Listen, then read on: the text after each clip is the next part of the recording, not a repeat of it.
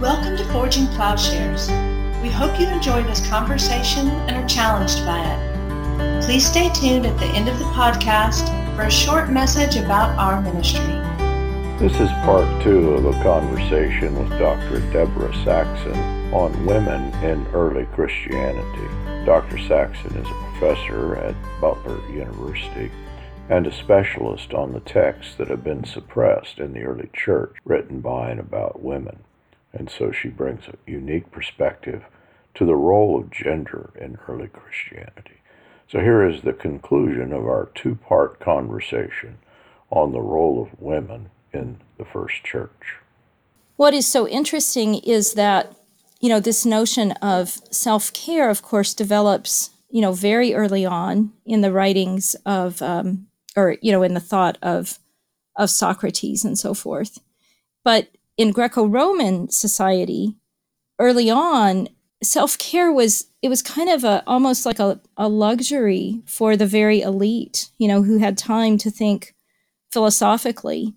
And so what Foucault is really masterful at doing is tracing how the development of the notion of self-care evolves over time through the centuries. And so he describes that for roughly 1,000 years, from about 500 years before the beginning of the Common Era to about 500 years afterwards. And I think, he died prematurely and was really, I think it would have been very interesting to see how he would finish out his tracing of that idea. He didn't know, of course, the extra-canonical texts. They were just coming to light very shortly before he died. And I think that what is so interesting is that we can see the development of this notion into the Greco-Roman philosophical schools, where it gets applied to a greater number of people who are still somewhat elite, but will not necessarily all be the leaders of society. We see that these early followers of Christ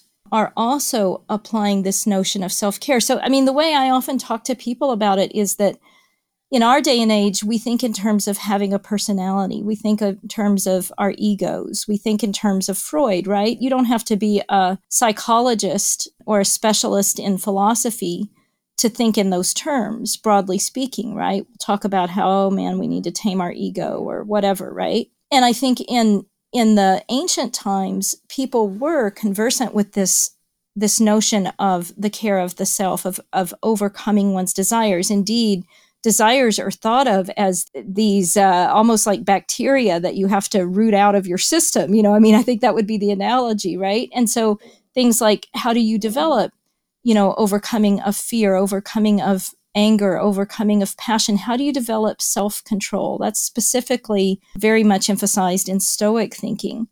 And so I think there's this interesting intersection that we see in the New Testament, but we also see it much more fully when we read across the full spectrum of early Christian writings. So, writings like the Apocalypse of Peter, the Gospel of Mary, starts out, all natures, all creatures, all things exist in and with one another. So there's that very beautiful notion of interdependence.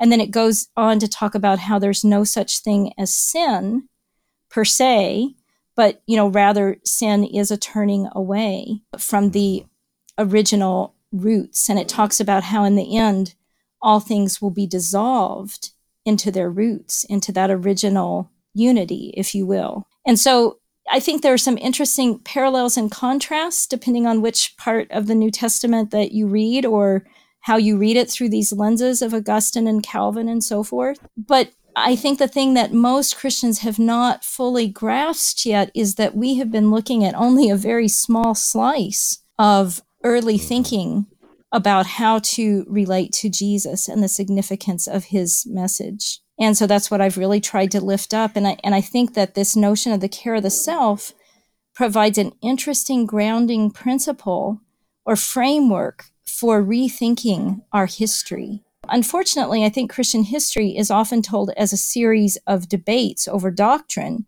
in which heresies sort of splinter off from some kind of supposedly original unity. And that's simply a real distortion, right? That we have to start to try to think of, well, how can we retell our Christian history some other way? And I think that thinking about what were the ways of conceiving of the care of the self in those ancient centuries and then up through the centuries. I think if we do that, it can make for a really interesting transformation of our notion of what it means to relate to Jesus in a significant and meaningful way. You know, there's still many, many questions in my mind about issues like suffering, for example. But in terms of history or the exclusivity of Christianity, I was able much more clearly to understand the distortions in Western thinking. But I'd never had these conversations with you. And so, I mean, were you already sort of where you are now, or were you kind of struggling too? I was in transformation, but it was being in Japan that I must say did it. Partly because I recognized that my whole approach, my whole understanding to what Christianity was, just simply does not or did not resonate there. It meant it just didn't fit into people's world or their meaning system. Right. If you think of in terms of shame, well, the Bible has a lot to say about shame, but in a traditional theological understanding, that's not even accounted for. And so I began to shift in that way. I have to say also, you mentioned, the reading and kind of the limited. I began to use the Scuba University Library as a resource, and there's where I encountered the postmodern thought of Derrida and various people. And so I began, just because that was what was available, that was really my exposure. And that's when as I began to think this out, that, actually, we, in a guilt-based understanding of atonement of Christianity, I began to read the Bible through different eyes and realize, well, no, it's actually, we've got it addressing a problem or predicament that most Japanese are not even, that doesn't, they're not functioning on the notion of guilt. It is a shame orientation. So that was the beginning. Yeah. And I think that Jesus, his culture perhaps resonated more with what we find in Japan than with what we have here. I mean, I haven't explored that fully, but I just find it so interesting. And I think too, for me, a lot of it, Paul, was coming across these amazing individuals and realizing that they didn't have a Christian perspective. I simply couldn't believe they were excluded from the grace of God. The implication is that if you don't believe in Jesus, as the way, the truth, and the life, that you're going to hell. Because see, my father didn't have the chance to read all these things, but he believed that somehow it would all be okay. I can remember we had this Christian friend that we wanted to recommend this woman to him who was not Christian. And he said, I will never date a non-Christian woman. And my father just loved this young Japanese woman, And he said, they just need to get to know each other. They'll just work that all out. It was so funny because it was different than the theology that was taught, right, in our churches and so forth. But he didn't fully know how to articulate it at all, but he just had this sense that we didn't have to be limited by our theology, that even if, he knew that Jesus was the way for him, and he, because of all the sickness and illness that he had and all the struggles that caused for my family, he could understand the love of Christ and the grace of Christ, but he was not a sin and death and damnation preacher. But, well, yeah, that is the implication, but I want to have a theology that doesn't force me into that kind of implication, right? So it is interesting how our contact with other cultures and peoples and ways of thinking forces us to reconsider our own categories. And yet, I find myself, as I sense you are, in a place where I don't want to throw out the baby with the bathwater, not to make a stupid pun, but like Christianity, it can be a very liberating tradition, but only if we turn it inside out. Absolutely, yeah. While I was there at University of Scuba, I ran into a guy who was a Wittgensteinian philosopher. Really? He's the one analytic philosopher I really like. But anyway, he was translating the diaries that had been found that, in fact, had not been known, and he translated them, and he himself, just a delightful individual. Wow. But he really didn't know anything about Christianity. Reading Wittgenstein's diaries, he realized that his journey was a spiritual journey. that he was tracing his own reading of the New Testament, of Kierkegaard, struggling with notions of the miraculous. This is all in diaries that were discovered in somebody's attic. People don't know this, until fairly recently. They haven't understood that Wittgenstein was going through a kind of personal conversion, and his philosophical journey is a reflection then of his engagement with Tolstoy, especially. Many people knew that, but also with the New Testament. And so we began to have conversations. I knew something about Wittgenstein, but was reading further. And then I was telling him, my understanding of Christianity.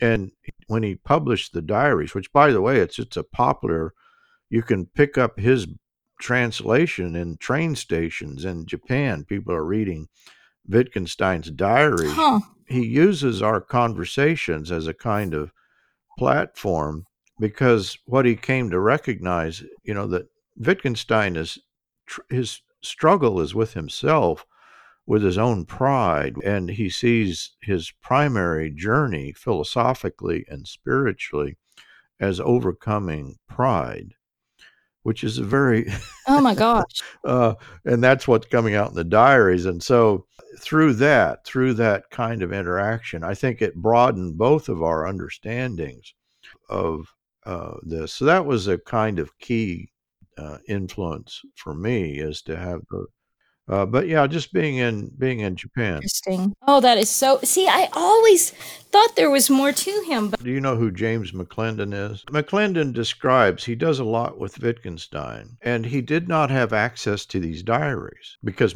they didn't, back in these diaries. I think it was the 90s that they discover them. But he describes the trajectory of Wittgenstein's life in terms of a kind of Christian conversion that many people rejected. But when the diaries come out, that's there. Wittgenstein just affirms that, that he left teaching. Everybody was hailing him as a genius. And so in the diaries, he's goes to his little cabin in Norway and goes out there and he's praying and you knew that he encountered Tolstoy's Life of Christ very early. I thought his ideas about language games were really interesting, but I only knew him in that context, nothing about his spiritual journey. Yeah, he was artillery spotter in World War I and went into a little village and found Tolstoy's Life of Christ. And the other soldiers just began to refer to him as the Tolstoy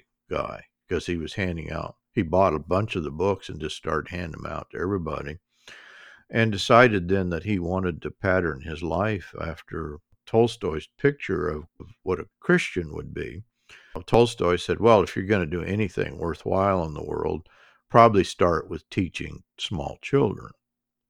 And so Wittgenstein does. He goes up to the, little school. He gets a teaching license to teach elementary and high school. And has, unfortunately, the story is not as romantic from there, because he's not very patient with the kids. He hits one of the children. He has to leave the school. But yeah, so teaching didn't work out for him. But then, he gives away all. His family was very wealthy, if not the wealthiest family in Austria. And he gives up all his money and tries to live in the fashion that Tolstoy outlined, in his depiction of the life of Christ.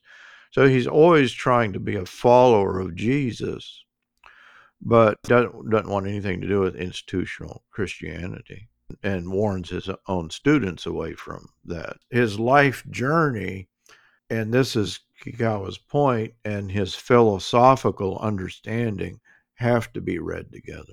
That isn't it interesting? But when did you all first go to Japan? Well, we went in 1980. We were down in Kagoshima, where her brother, Faith's brother, is a missionary down there. He's still down there. And so we filled in for them for a year. And then I came back and did a degree in linguistics and finished a Master of Divinity. I did a degree in linguistics at the University of Louisville. And then we got the job there in Tsukuba with Meike. And so I taught there a couple of years.